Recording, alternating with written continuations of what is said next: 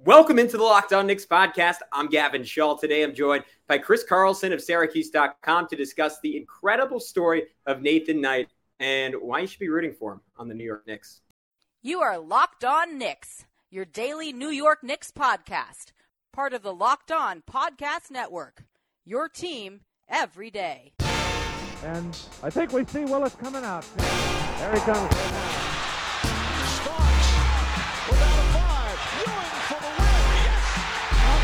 Left, now fires it, and he's good, and he's fouled! Anthony for three, bang! That one goes down! Puts up a three, bang! Bang! Randall knocks down the three! Becomes infectious.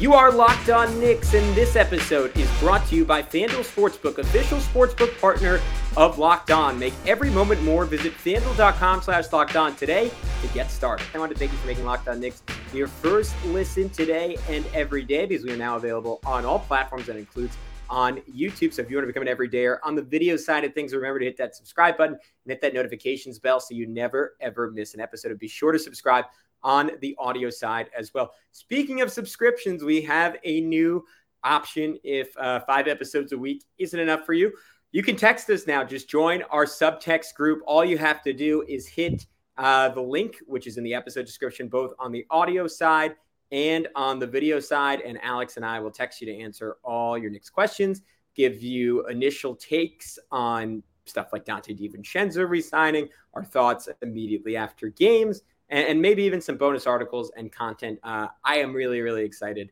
to start talking to you guys one-on-one. So join us on Subtext. And who would you be talking to? I'm Gavin Shull, your favorite play-by-play broadcaster's favorite play-by-play broadcaster, who has been covering the NBA both in Phoenix and in New York for about 8 years now, which is pretty crazy to say, but very excited to talk with Chris. Nathan Knight, the newest Knick. You might be asking, why are we doing a whole episode on Nathan Knight? Is he even going to play? I think he might. I think he could have a slightly bigger role than people think.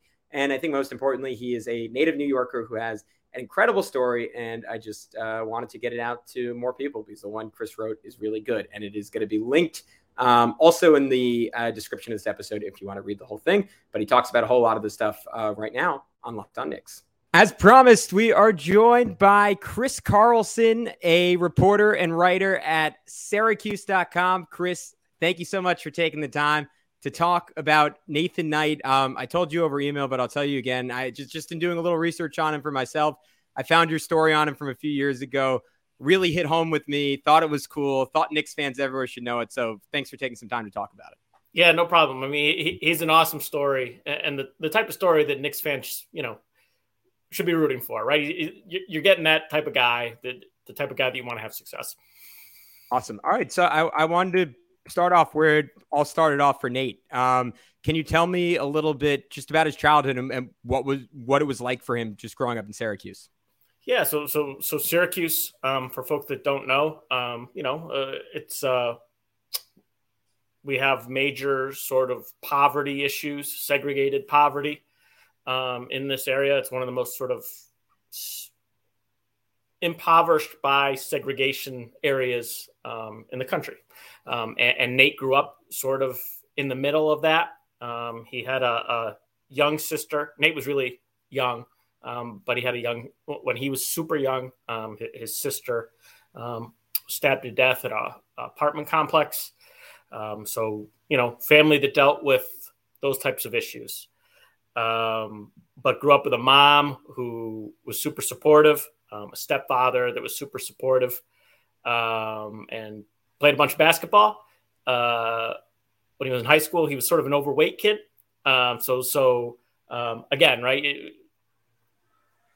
that type of environment, your diet's not the best, right? You're dealing with some of those issues, but really was a very good basketball player in high school, but was not a star here. Went to prep school because he had great size. He was pretty athletic for his size. Dropped a lot of the weight. Still was not really highly recruited out of prep school until the very end of his prep school experience, when William and Mary offered him earlier than most and like he committed to William and Mary, and he was like not going to go through the recruiting process again. He'd made his choice. These were the people that wanted me. I'm going to William and Mary. So for folks that don't know, William and Mary's has traditionally been a pretty bad basketball program in the Colonial Athletic Association. It's like, not a great league, pretty bad team, and not a great league. You don't get many NBA prospects out of that place. But he really worked his butt off to become, one of the best centers in college basketball by the time he was a senior. Maybe a little short for a center. But as Knicks fans know, it's funny. He's listed on ESPN at 6'10", and I think on Basketball Reference at 6'8". So I've just been rolling with 6'9". But yeah, 6'9" is probably right. If he's playing center, you're playing small, and you probably don't want to do it right. He's a sub, and he can fill in at center. But yeah, you're going a little small. I want to zoom back with you, Chris, a little bit, because you really drove home in this story, and maybe part of it was just being that environment, but it also it very, very easy in that type of situation to get really bitter, right? And have things just kind of snowball and go wrong. And you emphasize very early on, his mom, there was someone named Helen Hudson, who was the co-founders of an organization called Mothers Against Gun Violence. And then Nathan Knight's mom, Jocelyn, eventually joined it after a lot of persistence from Helen. And you kind of drove home that Nate was there with her at every meeting. I mean, can you just tell me a little bit about just his personality as a younger kid? Because he seemed like someone who was forced to grow up very quickly, and understandably, most people would be in that situation, he seemingly handled it incredibly well. Yeah. If you meet him, he was super mature, and you have to attribute that to that type of experience. I mean, when he was at William and Mary, right. And I didn't do this when I was in college, but he tried to get every ounce out of his education. Helen Hudson is our Common Council president here. And she had a child that was killed in gun violence. So her response to that was to show up at the site of every child in Syracuse who was killed in a gun violence incident, and protest and just bring attention to that issue in Syracuse. And Jocelyn, who was Nate's mom, lived in her neighborhood, and Helen would check up on her and be like, "Are you okay? Are you okay? Do you want to talk about it?" And she, and she just sort of wore down Nate's mom until Jocelyn started doing the same thing. And Nate was there and he saw it. And he didn't talk a lot about his youth to me. I met him for the first time, and it was tough to maybe break through that level of the shell. Yeah. But it was very clear that he was very mature, and that going through that experience had sort of shaped him, and he'd had to deal with some serious things at a very young age, and he dealt with it incredibly well. I mean, right. Like you said, it either breaks you or makes you, and it made him. Yeah. And you talked about this a little already, but in high school, he was only 5'10" as a freshman. I think there was a quote in there from his high school coach that much less than looking at him as a future D1 guy, it was all right, is he even going to get off JV? Is he going to make the team? What was the process of him turning from that into, as you said, overweight, a guy who might have even been football first, into a legitimate D1 prospect? And then again at prep school, it seemed like there were doubters, he was a little overweight, didn't stand out, and his initial viewing from college coaches, and then just seemingly pushed through that and hit another level. All right, guys, when we get back with Chris, I want to talk about what kind of impact Nathan could potentially make on the Knicks, and how he's going to fit, what his strengths are, what some of his weaknesses might be, and how his time developing in college influenced all those factors. But before I do that, I want to tell you about our good buddies over at FanDuel. Take your first swing at betting MLB on FanDuel and get 10 times your first bet amount in bonus bets up to $200. That's right. Just bet $20 and you'll land $200 in bonus bets, win or lose. That's $200. You can spend betting everything from the money line to the over-under to who you think is going to get the first home run. All on the app that's safe, secure, and super easy to use. Plus, when you win, you can get paid instantly. There's no better place to bet on MLB than FanDuel, America's #1 sportsbook. So sign up today and visit FanDuel.com/lockedon to get up to $200 in bonus bets. That's FanDuel.com/lockedon. FanDuel, official partner of Major League Baseball. Yeah, I think when he was in high school, right, he's just sort of just a guy, and not a bad basketball player, but like he's a guard, and he's got like average guard skills for a high school player in Syracuse. So we're not talking about average college guard. We're just talking about average kid, guard. And then just had a massive growth spurt. So then suddenly he's got, not superstar guard skills, but like guard skills in a very big body that still needed to lose some weight.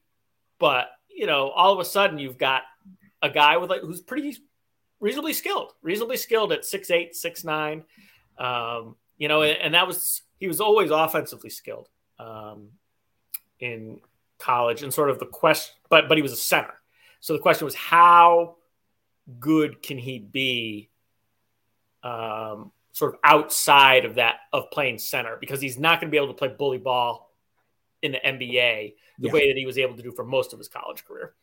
It was funny. I was just watching a podcast with, obviously it's another level player, but Draymond Green, and he kind of played the same way in high school and like through college, where like he said like one of my idols was like Shaq growing up, and I like took it upon myself to just like bulldoze through people. And he had a scout for the Pistons, like who he knew like through Michigan connections, kind of come up and approach him and say like, "Hey, big guy, like you're not going to play like that in the NBA." Like, and it really, it's this incredible. Like I saw something from Donovan Mitchell on this too, but it's this incredible thing where like there's maybe like, I don't know, like maybe this number is too big, but like 5,000 guys, like theoretically, like every couple of years capable of playing in the NBA. And like almost more than anything else, like sure, some guys just have like 1% of 1% of 1% skill, but it's like self-awareness that separates them. And it seems like that's something that like Nathan like never really lacked throughout his career. And it seemed like you could tell me more about it, but in his time at like William and Mary, like staying all 4 years, like taking advantage of the fact that it's an incredible academic school, like he seemed just like exceptionally self-aware.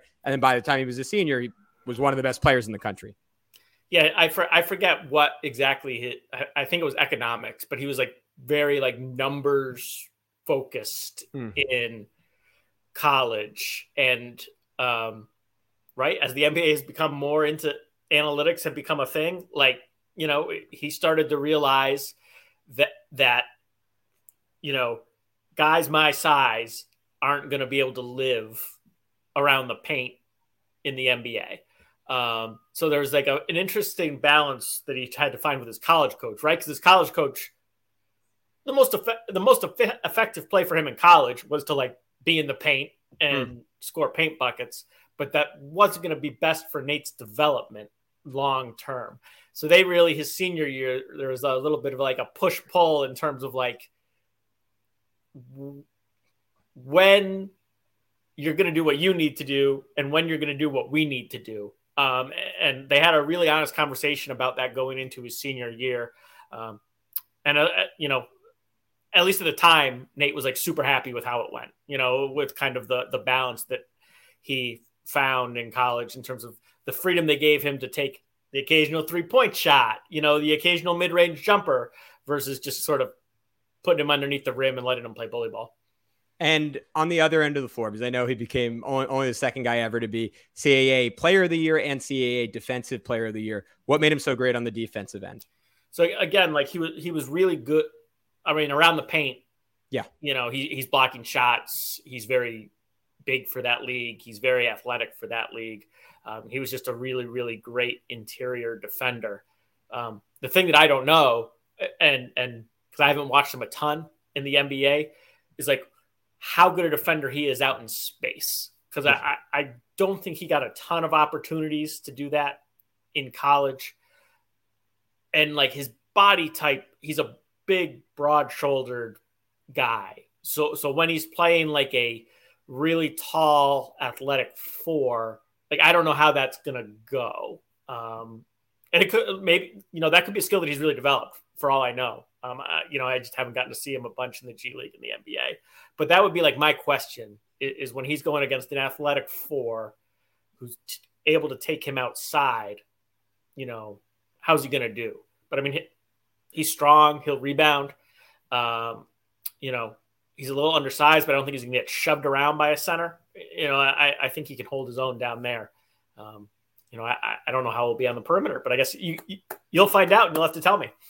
Yeah, I mean, it's going to be fascinating to see what role he ultimately plays on the Knicks. The reason, one, I just think it's a fantastic story, and he seems like an incredible human being. But two, the reason I wanted to do this is there's a world where he legitimately ends up in a substantial role on the Knicks, because I think their idea going into the season is we're going to try playing small. We're going to try forcing Tibbs' hand and play some RJ Barrett at power forward, play some Josh Hart at power forward, get if not more shooting on the floor, more skill and speed on the floor, because they essentially treated Obi Toppin like an oversized guard who could guard power forwards on the other end.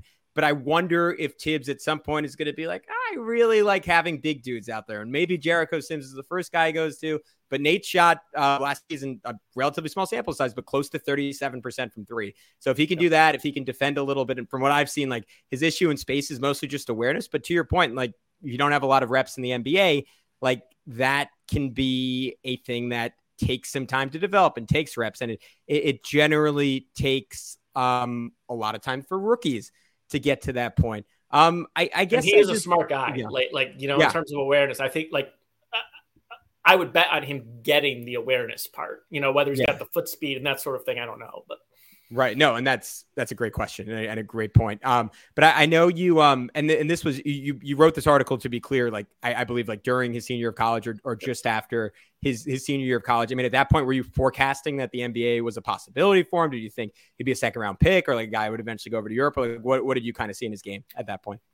There was some talk that he'd be a 2nd round pick, but also with the knowledge that basketball is moving away from that type of guy, and he really knew I'm gonna have to improve my shooting if I want to stay in the NBA. That is a thing that I think I can do. I shoot free throws pretty well. I have those guard skills, but I haven't done it in a long time. And I think to me that's a little bit of why he's intriguing for the Knicks. You mentioned his efficiency from 3, it was not very good. His, again, small sample size, all of his 3 seasons. But he has gotten better, both from inside the arc and from beyond the 3-point line. Each of the 3 years he's played, and he knows that. That is something we talked about heading out of college. He's I need to get better at that. That is what I need to do, and he did it. So again, right? You see where his focus was on improving, and it's happened. So that gives you some optimism that he continues to grow. Yeah, and I think you can see the IQ. Again, I'm not going to sit here and say I all right, I have 3 hours Nathan Knight film, let's do it. But I haven't done that. But I have watched a lot of highlights, and something I noticed is and this is a skill that the Knicks didn't really get to utilize a whole lot from Obi Toppin, but it was something he could do and something that came in handy when they did use it. On the short roll, he threw one pass that really flashed to me, where he just caught it, center came over, he just right away zipped it out to a corner shooter for a 3. Was that something that was apparent in his college game, or do you think that's another thing he has taken the time to develop since coming to the league? He grew it, but I think that's where sort of those guard skills have translated a little bit. He's always been a pretty good passer as a big man.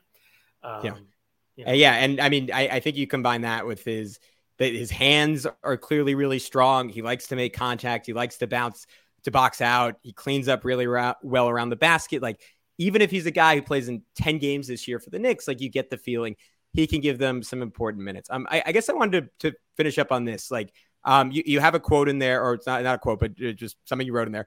His parents look forward to the day he'll be around more often. They hope he can be a role model to Syracuse children dealing with similar struggles. You noted, I don't know how real this was, but maybe there was some consideration his senior year to grad transferring to Syracuse. I know that was, or at least correct me if I'm wrong on this, but that was pre-transfer portal, so he would have had to be a grad transfer. I was just a few credits short. But now, belatedly, 4 years later, makes his way back to New York on the Knicks. What do you think it means to him and his family that this journey's kind of come full circle?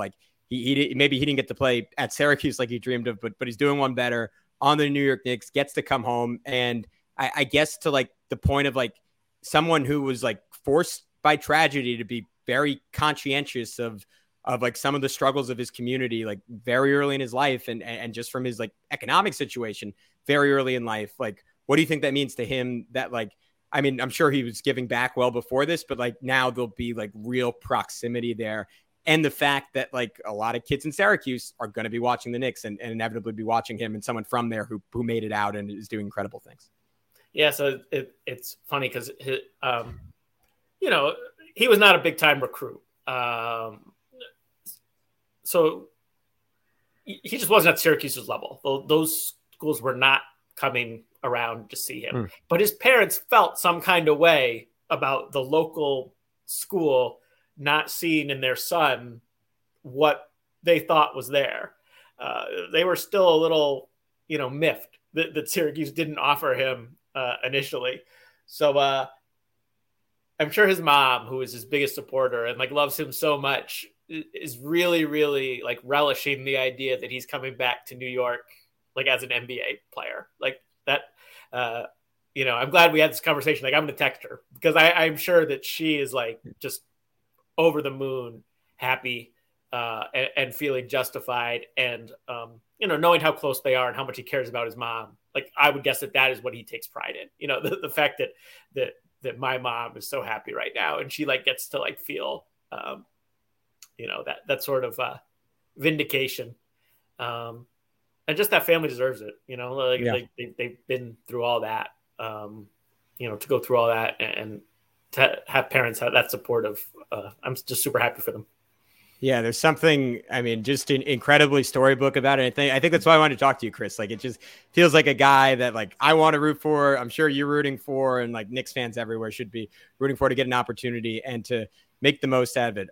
Real quick, any high expectations for Syracuse basketball this year? I know maybe someone who should be on the Knicks radar, Judah Mintz, potentially top 10 to 15 pick in next year's draft.